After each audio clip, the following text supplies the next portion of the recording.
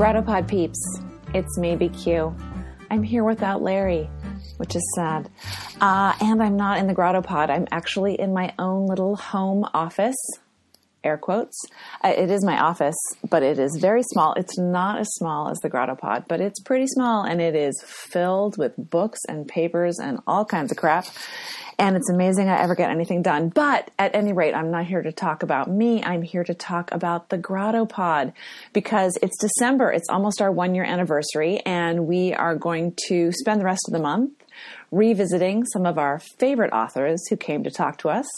And the first is our very first GrottoPod episode ever with Shanthi Sekeran, who has a novel called Lucky Boy that has swept the nation. It is now out in paperback. It has been named NPR's one of the best books of 2017. It is been, no, that's not proper grammar, but that's what it's like when you're talking to yourself. Okay, it has been longlisted for the Aspen Words Literary Prize 2018, and I believe this is the first year of this prize, so that could be a very big deal. If she wins, she could win. If you haven't read Lucky Boy, you are in for a treat. Such a good book, so timely, so beautifully written. What else do I want to say? Oh my gosh, yeah. So, Ava Longoria has acquired Lucky Boy to make it into a television series a la Natalie Bazile's Queen Sugar. So that is super exciting. Shanthi's been on Latino USA. She's been on PRI's The World. She has been all over the world on a book tour. She was recently, I'm sorry, it's hard to talk to yourself. I just want to say. She has recently been in Nashville with Celeste Ng and was introduced by Ann Patchett, which is a little bit of a writer dream come true, in my opinion. She was at the Edinburgh Book Festival. And you know what else? She was at the Honolulu Book and Music Festival.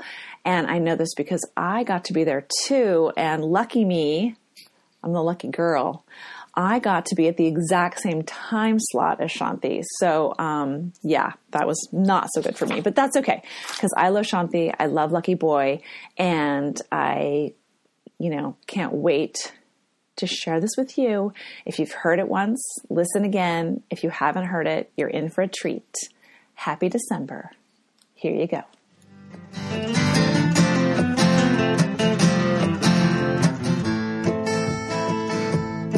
Shanthi Sekeran. Yes. Yeah. Nice pronunciation, Rosen. Shanthi is the author of the just released Lucky Boy on G.P. Putnam and Sons. Also the author of The Prayer Room, which she just re-released herself on paperback, which I'm kind of interested in hearing. Shanthi comes to us with a very unique point of view. I'd like to kick off, actually, by talking about the New York Times article you wrote about the privileged immigrant. Mm-hmm. Could you explain to us a little bit about what you mean by that? It seems like immigration is in the air today. Especially today because this is January. Right. January, yeah. So explain, of course, and include the now infamous story of your parents arriving with. The infamous story. So they now, I think, but now it's $6. It was $6 in the story. $6. It went to $12. There was some sort of purchase of a watch that didn't make it into the article. As long as it wasn't a bridge, which could have happened.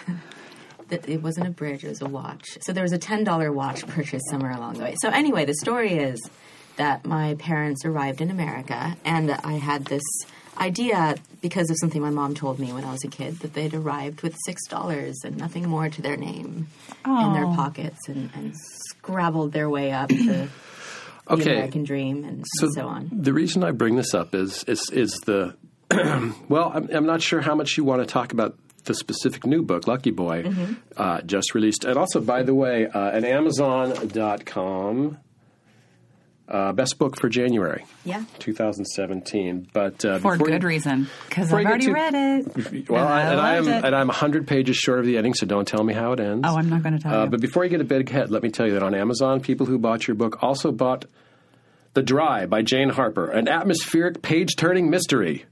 Really? I have no idea why those two books have been paired together, but they have. But you write about, in this book, would you call it the privileged immigrant experience versus the unprivileged immigrant experience? That is definitely a part of it. Yeah. I mean, if you look at Kavya and Rishi, who are my other protagonists, aside from Soli, who is my undocumented protagonist. So if you look at Kavya and Rishi, they have had sort of a typical Indian American experience. Typical for people of my generation, whose Which parents... is? My generation, I was born in the late 70s. You know, I'm sort of that age. And Young. so my A millennial. parents... Yeah, the young generation. Young and I'm awesome. under 40. In this room, you are definitely the young generation. So people like Kavya and Rishi and me, our parents came over in the 60s, maybe 70s. My parents in particular were recruited as medical professionals, medical graduates.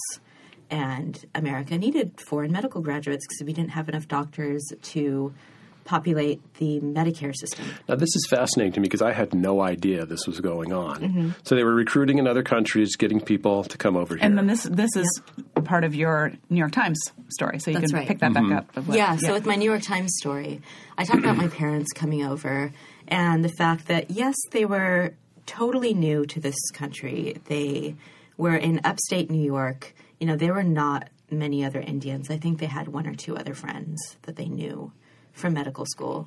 But it was not a multicultural society. People did not really get what Indians were, despite the fact that it's this, you know, huge, highly populated country. Huge. But in America in the 1960s, like, India wasn't really a thing. And so they came to this country and did have to deal with racism and ignorance and isolation and loneliness. In upstate New York. In upstate, in the cold. Yeah. But not aimlessness and poverty. Not, yeah, well, you know, I wouldn't call undocumented immigrants aimless, but they did not have to deal with this uncertainty of whether or not. Uncertainty, yeah. Yeah, of whether or not they Or would even get to be uncertainty here. in what they were going to do once they were here. Right, exactly. They knew exactly what they were here for. Yeah, they had a job lined up. They had an apartment waiting for them, provided by the hospital. And they had a path. They had a way to be here legally and a way to earn a living. So I'm going to go back a little bit here because I'm interested in this sort of thing. It seems like, so you set out to write Lucky Boy. I did not read the first book, but you set out to write Lucky Boy to explore this sort of dichotomy between the privileged and unprivileged immigrant, and it's also a lot of parenthood stuff that we'll get into. But let's go into your background a little bit then. You were born in 1979. 77. 77? Sorry, almost hitting the big 4-0. I know. Oh, my gosh. Doesn't remember the bicentennial, however, because she wasn't around for it. Exactly. Raised in the East Bay? Raised in Sacramento. Sacramento, that's right. Yeah. Sacramento. So what was it like for you growing up there then? And I'll throw the question out that I like throwing out. And given that stereotype or not, the idea of the Indian parent, the hard-charging Indian parent, when you told them, I'm going to be a fiction writer? Okay, so growing up in Sacramento, there were not many Indians around. We had a pretty tight Indian community, but I think that's because there were not that many Indians around. You know, people would find each other in grocery stores. I think I mentioned this in the article. My friend's dad looked up every Telugu name. You know, that's his language. He looked up every name in the phone book that he could find and just called those people. Just cold called them. Cold called And how'd them. that And go? said what his Friendship. name was. I love that. But I imagine it probably went times. okay. It went okay. That was back when Yeah. people picked up their phones. Exactly. Yeah, it's like, oh, the phone's ringing. Yeah. I'll answer it. I'll answer it. Oh, It could be hello. some new friend I haven't met could yet. be someone. That never happens anymore. It doesn't happen anymore. That does not I happen. wish it did. I know, but I'm not picking it up. No way, because it's always someone It's trying to never sell me good. something. No. Or more often, it's just nobody. But Which this is also weird. Yeah. This is a great story. Okay, sorry. But continue. I had to. So growing up, you know, the majority of our parents, from my generation, the majority of our parents were doctors. There were some engineers, not really any lawyers or anything. It was like doctor, maybe an engineer, maybe an academic, and maybe a business person. But the idea was that, and I think this goes for a lot of immigrant communities, the idea was that you need, as a young child of immigrants, you need to forge a path for yourself that is going to be reliable. Reliable. That's huge. kind of what I'm Yeah. Yeah. gunning at here. Because my parents had no safety net, really. I mean, they didn't have a trust fund. They didn't have relatives in India who could fund. Were they allowed to become American citizens after they'd been here a certain amount of time, or is there some kind of work visa where you can't do that? They were allowed to. Okay. Yeah, so they were here on a work visa, and I'm not sure exactly what their immigration path was, but in the 80s, 90s, they became citizens. But it's interesting to me that, so even though they were doing well, they didn't get that sort of quintessentially American idea that you kids can do whatever you want. They had that idea. So they would tell me, No, I don't mean you can be anything you want. Right. You can succeed. More like, oh, you want to study, you want to major in ethnic studies. Go right. for it. Yeah. I don't understand this. Tell me. So something like an English major, actually both my brothers and I were all English majors. Something like an English major has, like, in my parents' mind, one sort of eventual destination, which is that of an academic. Yeah. Right. Yeah. So that was fine. If I wanted to get my PhD. Which you did, right? I did get a PhD in creative writing, which is different from I didn't even know there was such a PhD. thing. Yeah. And if I wanted to do that and be like, a professor at a university, great, I could do that. But there had to be like a certain amount of financial stability at the end of whatever road. So there was, and novelist doesn't really have that Right. ring. Novelist does not ring. so that I'm going to sit in bars and write poems on the back of Right. napkins, not so Yeah, much. not so much. I mean, I could have stayed Is in that India what and done made that. you? I mean, I've been hearing more and more about creative writing PhD. Do you think that was the impulse to get it? Was it something within yourself? Was it a feeling that that's going to sort of punch all the tickets and so I can teach anywhere? I mean, what was the motivation? Or I just want to really become the best writer I can, and this is the best way to do it? The creative writing PhD eventually enabled me to do things that I never would have been able to do So how, otherwise. for the benefit of our listeners and perhaps me who's never didn't know there was a creative writing PhD, what sort of advantage does that give you over an MFA? For me, what I see as the advantage is, I mean, there are two possible advantages. One is that if you're looking for a job teaching creative writing, Right.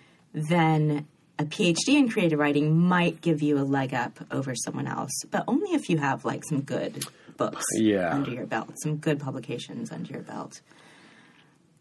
For me personally, what my PhD helped me to do, and I did it at the University of Newcastle in England, what that enabled me to do was face down this very daunting mountain of research that I had for this book, for Lucky Boy. Oh, fantastic. So that was folded into this book. It The writing actually of this book. wasn't. Okay. So I wrote this book after, I know, it's all very complicated. It's very confusing. I wrote this book Life. after my PhD was done. Okay. But having done my PhD, because I had to write a novel. That's what I wrote The Prayer Room for. And I had to do a critical got it. thesis. And the critical thesis, it took a lot of research and it took a lot of work. And it was a real sort of slog and a lot of mental effort that I kind of didn't want to spend, but I did it. And having pursued that and achieved that gave me the mental strength, I think, and the courage to look at what it was going to take to write Lucky Boy and say, okay, I can get started with this. So for me personally, that's what the PhD did.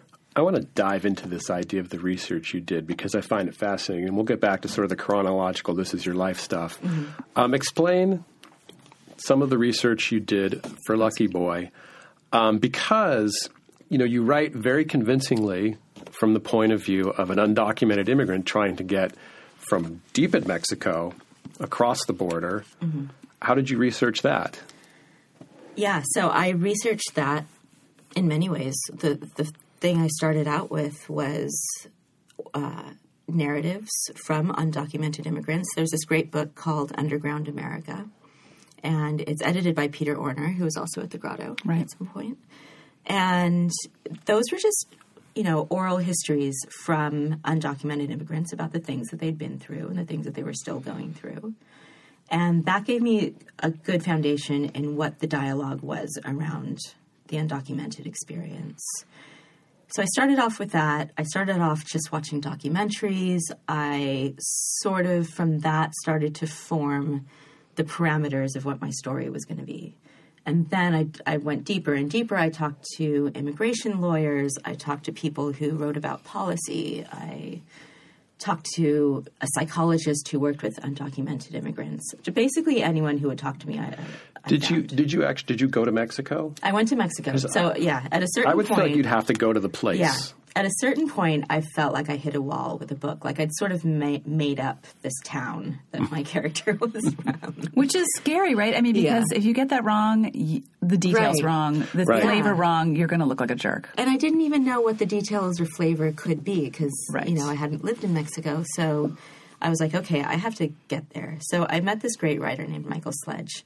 And he has a artist residency in Oaxaca, in this little village. He just hits people over the head with his stuff. Basically. I'm not sure what that means. He's got the name for it. Sledge. Sledgehammer. I get it. See where I'm going with that. All right. Please continue. So I met him at a party, and he told me about this place that he and his partner ran. And I thought, wow, that's great. I wish I had the guts to go down there. And then eventually I was like, okay, you got to do this. So it took me months to sort of work up the courage to, arrange this and like figure out what I was going to do and really go down there. Because that's when you really commit to a story. When you bodily take yourself from one place to another, that's when cross a border. And it's almost, and it's interesting because I think that question can also have a lot of influence on where you write about. It's almost like when you make a movie, budgetary concerns have a lot to do with the setting. Yeah.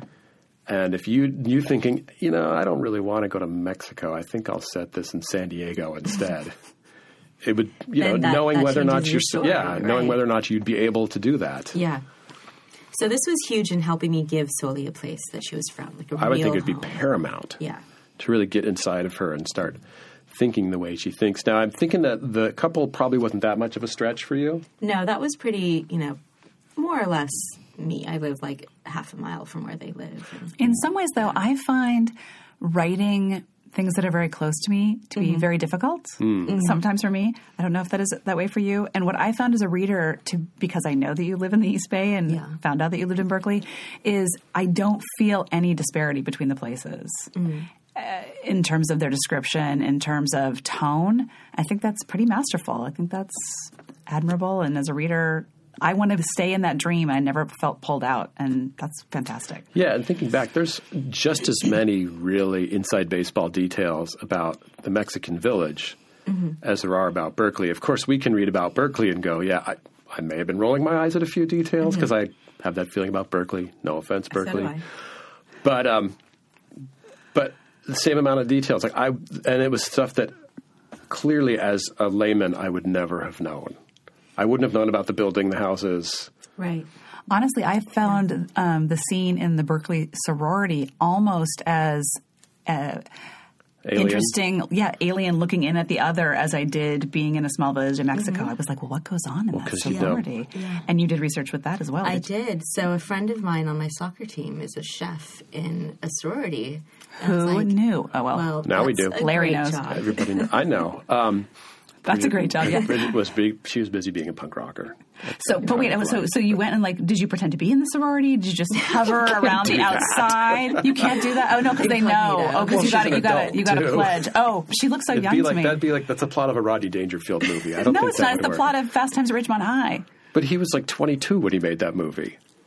Look at this face. I know, she's very youthful, but I think it'd be more of a Vince Vaughn back to school type of thing. Okay, so carry on. I should have done that. I wish I'd pledged. Hey, I'm the new pledge. That seems like something Amy Sedaris would do. Back, they're like, she's really old. Unconventional student. No, I'm 19. What are you talking about? Don't be ageist, bitches. But that's a good point. I mean, it probably wasn't that important to get that right. Not a ton happens in the sorority. In the sorority kitchen, yeah. But I wanted this. So my friend is a sorority chef, and I was like, well, this is a kind of a great job to give Kavya. I didn't want her to be like an engineer or an academic. So I basically just spent an afternoon in that kitchen with him and his assistant, and just watched what they did and watched what things looked like and what people said. But what I really liked is it would be so easy to set those sorority girls up as the bad guys, the problem, the reason things are this way. It's not set up like that. There's a real empathy for everyone in the whole book. Yeah. We were talking about that earlier this morning before we started the podcast, that you don't judge. Because I said, am I supposed to like the Berkeley couple or not? Mm-hmm. And we weren't sure, actually. Mm-hmm. But you just lay out facts. I mean, no one's a saint. Yeah. No one's a sinner. Everyone's somewhere in between. Yeah. Life is complicated. Life is complicated. And love is complicated. Mm-hmm. Love is complicated, especially a mother's love. So let's talk about that a little bit. What did you set out to say in this book about a mother's love? A mother's love, I mean, many things, but I guess one of the things I wanted to say was that a mother's love is, it's fluid. It can be possessed by people who are not, biologically mothers. It seems like you were trying to say a lot about who's eligible for a mother's love. Mm-hmm. Mm-hmm. And it's not just the one who gave birth. Right. It's not just the one who gave birth. It's a human impulse. When we were cave women, we found babies next to caves, and we picked them up and loved them, right? I think. Absolutely. Yeah. I also felt like there's a question, what's the right thing for the child? That's a big question, isn't it? Mother's love is one thing. What about the money? Right. What about stability? What about safety? Yeah. What about, all things being equal, there's a lot of love on both sides. Only one side has money and stability. As my mother used to say, you could fall in love with a rich girl just as easily. Yeah, that's like a classic New Yorker cartoon, right? I believe in marrying for love. I'm going to fall in love with the first millionaire I meet. Right. But even though the book has a very clear ending, that question is not answered for me. Right. It wasn't answered for me, and it's not a simple question. It seems simple, I think, and it's not a simple question. It's not a simple question, and I think even outside of my book, it's a question that really hangs over places like Berkeley and other sort of progressive, moneyed parts of the U.S., where you have parents who are capable of giving their children the best of everything, the best swim lessons, the best preschool. But the question is that what the child needs? Mm-hmm. Is that if a parent didn't have money, where would the child be? Would they be just as well off? Right. And many people are. Mm-hmm. Right. But that's not the whole question. I mean, it's not whether the child has money or not. You can either be, you could be moneyed and unloved, or you could be moneyed and loved. Mm-hmm. It's not really... Exactly. But in this case, Nacho is loved by both sides, right. So that is the only difference in this case that I saw. But that one has a biological imperative and one has, I don't know, state imperative? What would... I think it's kind of, I was going to say it's biological in its own way. I mean, I guess by definition it can't be biological, but I think it's more than they're wanting to love someone. She definitely has a connection with him immediately. She didn't have a connection with the other kid that was there. Mm-hmm. I think it's really interesting the way you have Rishi come around to fatherhood. Mm-hmm. I did not have that experience personally. You never came around to fatherhood? No, it happened immediately. But again, different experience. Yeah. I saw this kid come out of my wife. It's like, hey. Right, yeah. But it was interesting the things he is struggling with. And I like the way you sort of infuse him with just a little bit of that 60s dad, like I'm out here making the money type of thing. This is important for all of us. I need to focus on this giant project at work. Yeah. Was it your intent to lampoon Berkeley at all? I think Berkeley is very lampoonable. I love Berkeley. I don't know where else I could live. I can't get off the part. Did you go to Berkeley? I went to Berkeley. And Berkeley, growing up in Sacramento, Berkeley was always this mecca of like culture and fresh air and good food. Not in a Terry Gross sort of way. Not in a Terry Gross, although that too. That too, yeah. Yeah, it was always this like great place where like everything was more beautiful and everything was better. Fresher. The peaches are perfect. Yeah. Right. So I love Berkeley, but I think it's a place that kind of does lampoon itself. Yeah, I mean, you don't miss a trick. You even have a mom feeding kale chips to her kid. Yeah, well, I saw that. And it wasn't just kale chips. It was just full-on kale. There's no salting or crispiness. But you cut kale. yourself on the corners of the kale? It's very sharp. It made her happy. That was actually true to life. I was at the farmer's market, and this little girl fell and was crying, and her mom was like, "Here, have some kale." Replace your sadness with anger. Took the kale and was just like chewing on it. And I've seen similar things. We have one of these little mini Whole Foods in our neighborhood. Mm-hmm. And I've seen kids get conned into thinking Rainforest crisps are potato chips. Yeah. It's terrible. Yeah, my kids are way too smart for that. I know, my kids no would way not with my have. kid. I was at a school bake sale once where the girl wanted to buy, one of the little girls wanted to buy a donut. And the mom said, "I don't think you'll like it, honey. You're used to really good vegan donuts." And I just thought that was so funny. It's not like a kale chip. It's still a donut. Yeah. Why wouldn't you like it? Why are vegan donuts better? They're not. They she wanted to trick her, I guess, into not wanting the donuts. Oh, so see, I don't know, but and that's in San Francisco. And that's part of what's it's so different from Berkeley. Yeah, it's much more gritty. And that's part of why I think it would be lampoonable, because in essence, I mean, you have parents that are trying to trick their children, which isn't such a great thing. I don't know. Yeah.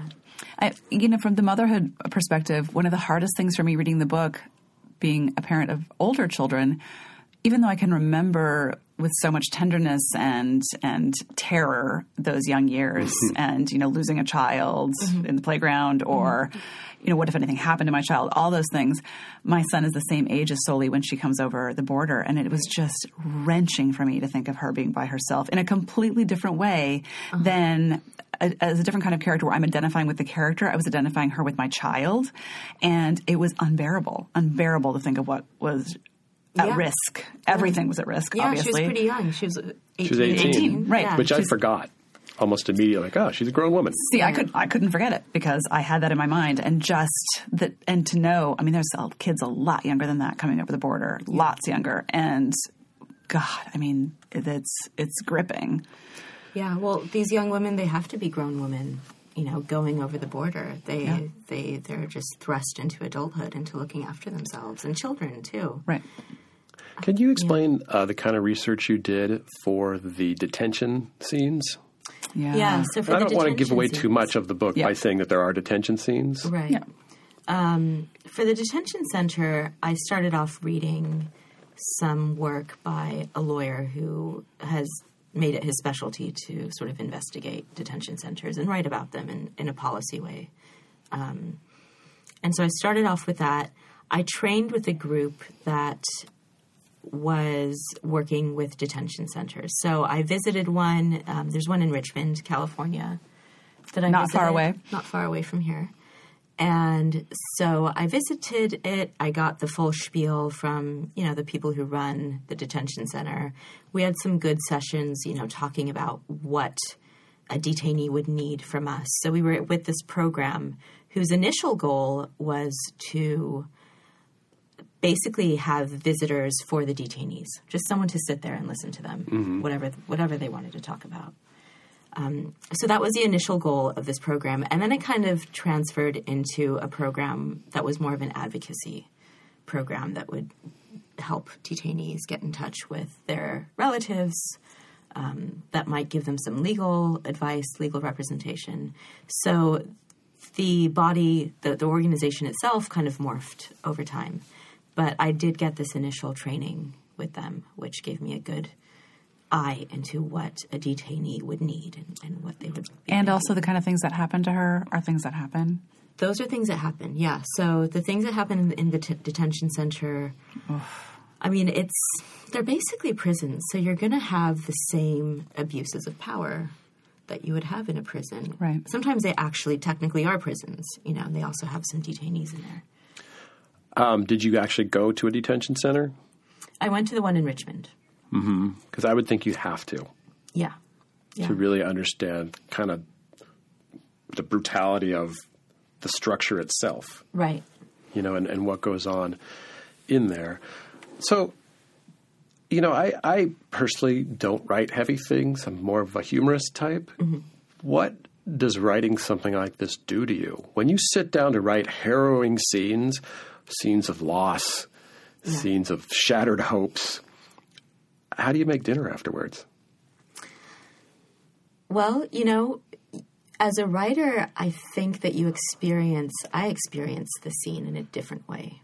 So as a reader, you experience the scene on the receiving end, right? So you get that terror, you get that heaviness, that weight. But as a writer, really what I was trying to do was to communicate this incident in the clearest, most precise, most effective way possible. So I was approaching it from a very technical... So craftsman. Yeah, a very craft-oriented perspective. So I could lose myself in that. I could lose myself in the craft, in the technical aspects of what I was writing. But on the other hand, you're very close to these characters. And to do such horrible things to them... That's drama. It takes a little toll, though. It probably takes a little toll. Yeah. Or a little sadism. I don't know which. Yeah, well... No, I don't think I'm sadistic.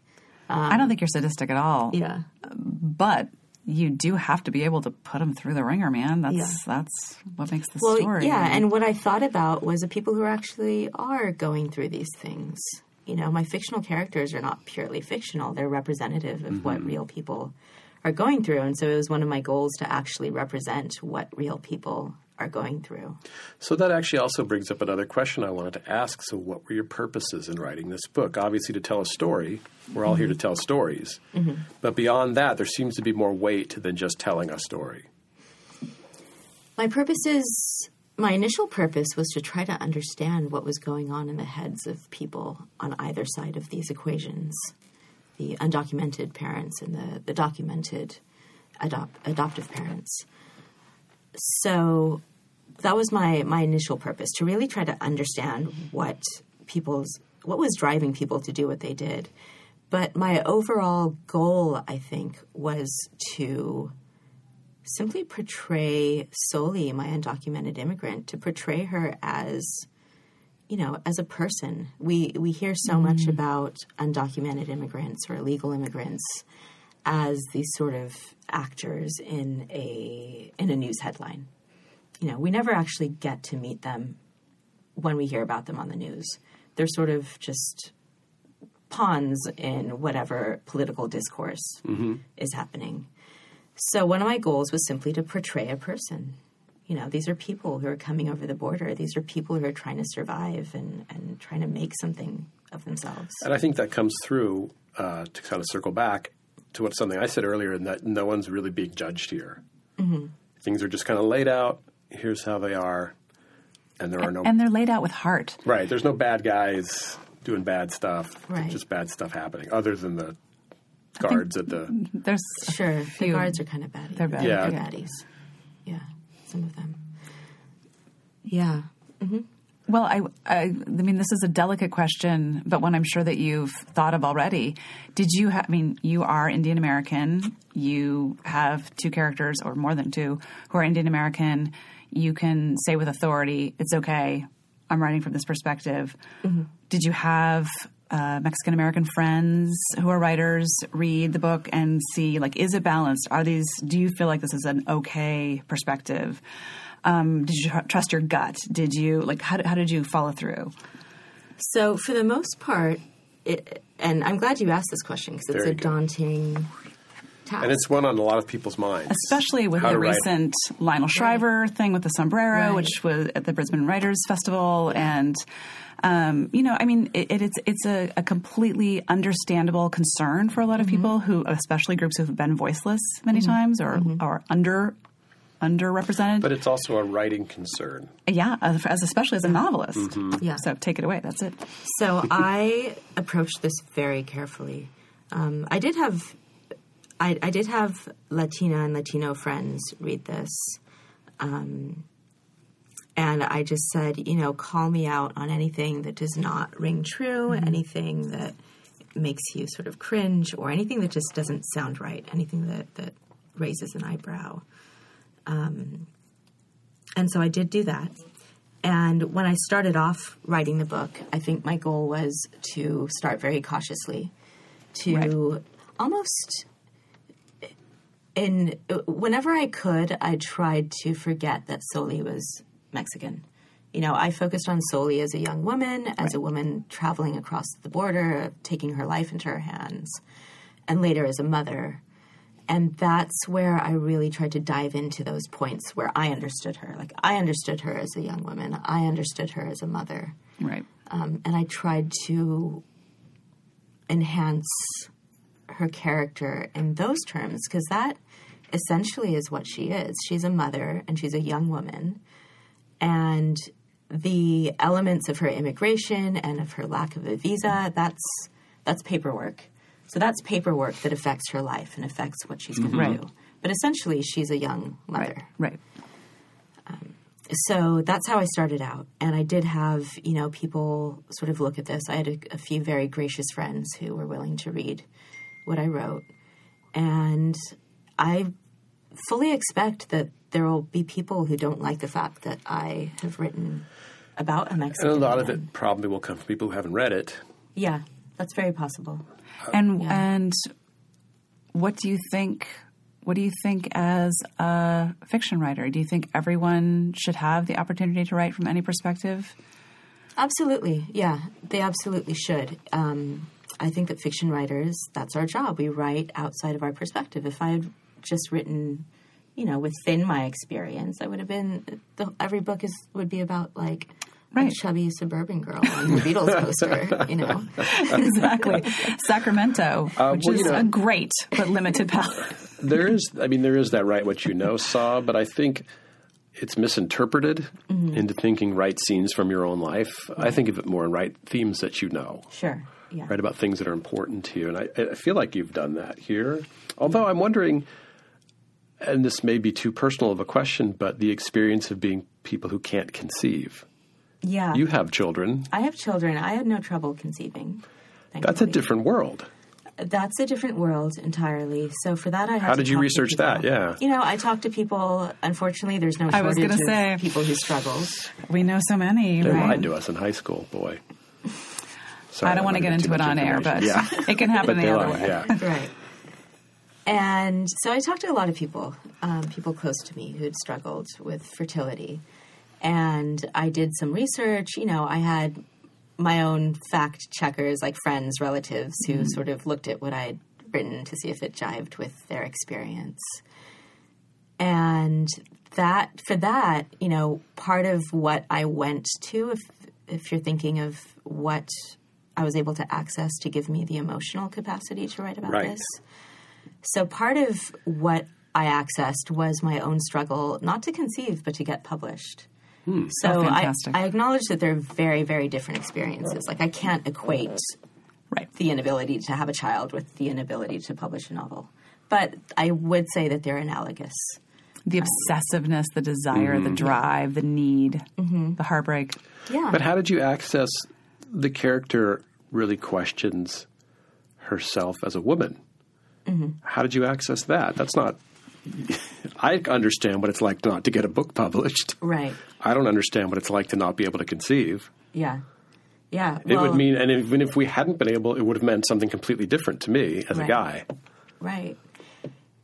Conception and having children, that's so, of course, tied in with the body. There's so much about the body that you can feel physically when you're conceiving or not conceiving. And so I've never suffered a miscarriage. I've never gone through that. But I've gone through the other physical things that happen to a woman when she gets her period, et cetera, et cetera.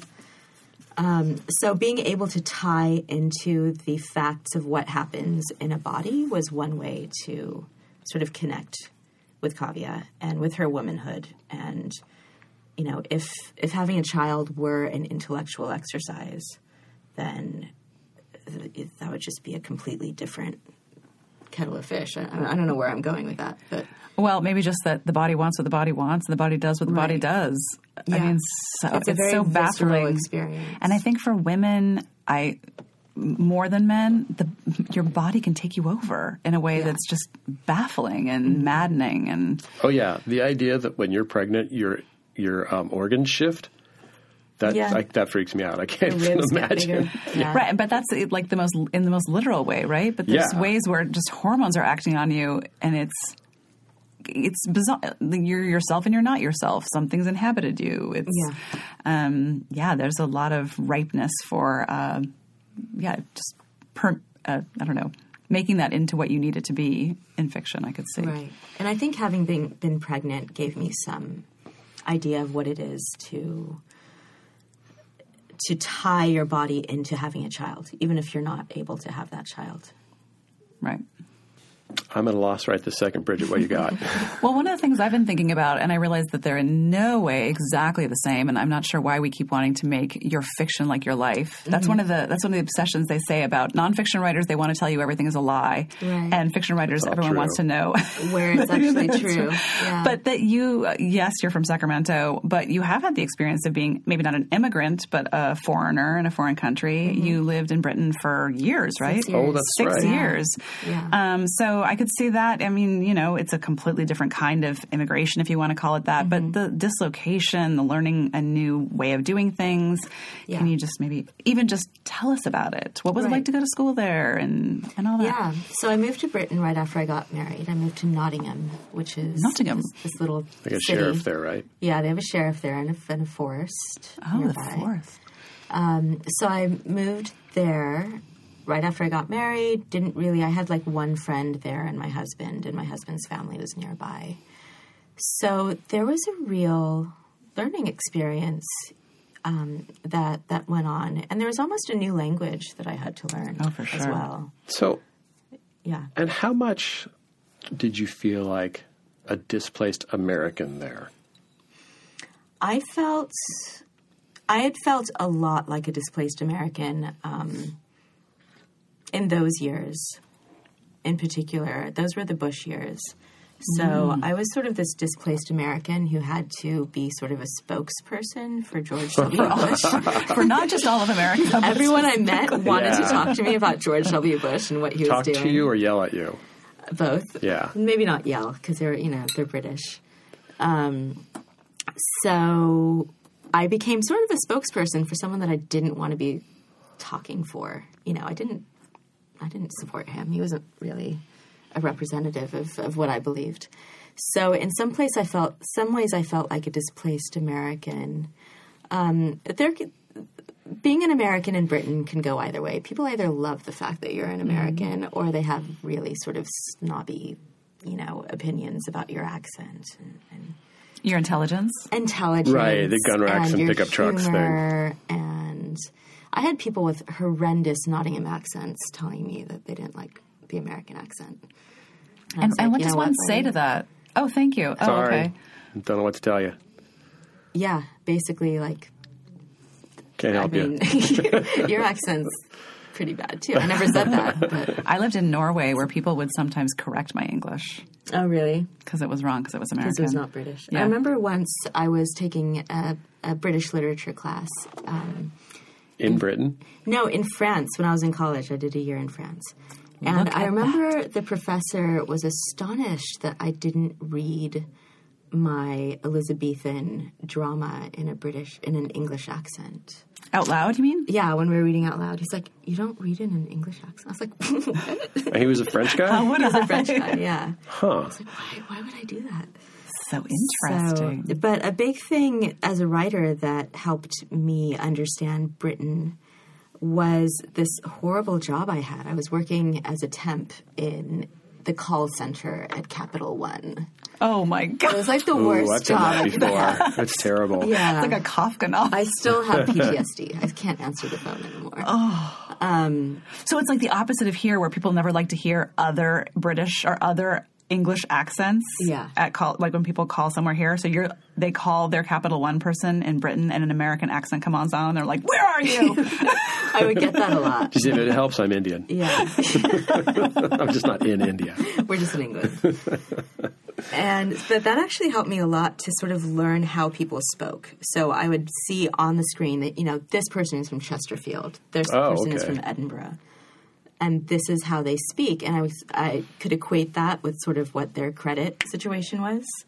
And I could get a real sense of class and economy and accent and language. Wow. From this horrendous Tell me this. Could you understand them all over the phone? That would be terrifying to me. Pretty much, yeah. I didn't have anyone with a really crazy accent. By that time, a few months in, this was a few months into me living there. A few months in, I'd sort of picked up the rhythms, picked up the little But Edinburgh, phrases, that's completely the different, idioms. right? Edinburgh? That's Scotland. I know, but she said Edinburgh. Yeah, but we would still get, Edinburgh and Scotland, Northern Ireland. It was all sort of part of the Capital One family. After I lived in Norway for a while, I was not really hired. I was a teenager, but given a job being the interpreter for a Scottish volleyball team in the town I was in. You were interpreting from Scottish to English? I was fine with the Norwegian. I did not know what the hell the Scottish guys were saying. I really would be like, okay. I had no idea what they were saying, and it was so embarrassing. Right. I'd be like, okay, I'd tell them, and then they'd tell me what to tell this other person. Like, you try flipping through channels and you come across Train Spotting, and for the first 5 minutes, like, wait, what are they saying? That's true. Yeah. It takes a while. So I am impressed. We're starting to Master of languages. I was just going to say we're getting toward running out of time. But I also wanted to ask you. It was occurring to me as you were saying that. So the approach you bring then to fiction is that really, I don't want to be trite, but it's kind of a citizen of the world type of approach. That experience, the immigrant experience. Mm-hmm. How do you think that comes through? Maybe that's why you're able to write about different cultures. Maybe not. Maybe that gave me some of the courage I needed. To find universalities? Right, to find universalities. I think when you live in other countries, you start to see what people have in common and where their differences lie and where their differences stem from in terms of experience and the ethos of a country and the priorities of a country and even the geography of how cities are laid out. Like, you start to understand... See, this is why everything I say... that feeds into a person's... This is why I say all people who live in San Francisco and Berkeley need to take a road trip at least once a year to Texas. Yeah. Or Middle America. Or Middle America. Or anywhere that's not agree. within the 50 miles surrounding us. Yeah. Okay. All right. Noted. All you people out there listening, take that once a year road trip. 50 miles from wherever you are right now. Unless, what if you are in Texas? Then you need to take a road trip to Chicago. You need to go to Berkeley. Yeah. Actually, they should do exchanges. Exactly. Exchange students don't have to be international. Exchange students, coastal America, flyover state, exchanges. South, north. Before we wrap up, Shanthi, assuming people are hearing this in late February, do you have any reading dates? Yeah. Where can they see you? Where can they see me? So I'm going to be... Where can they pepper you with their own questions? Where am I going to be? I'm going to be in Sacramento in late February at the Sacramento Bee Book Club. And then most of my Bay Area dates, I'll still have some Bay Area dates. I'll be at UC Berkeley for Story Hour in April.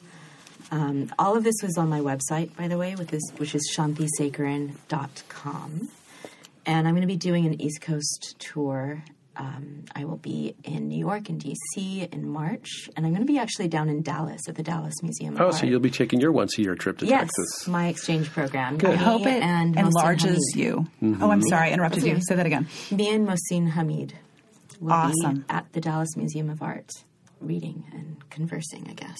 That sounds fabulous. And I think it'll enlarge me. I hope it will. I think eat some barbecue. Never tell a woman you want her to be enlarged. No. Really? Okay. In a soul sense.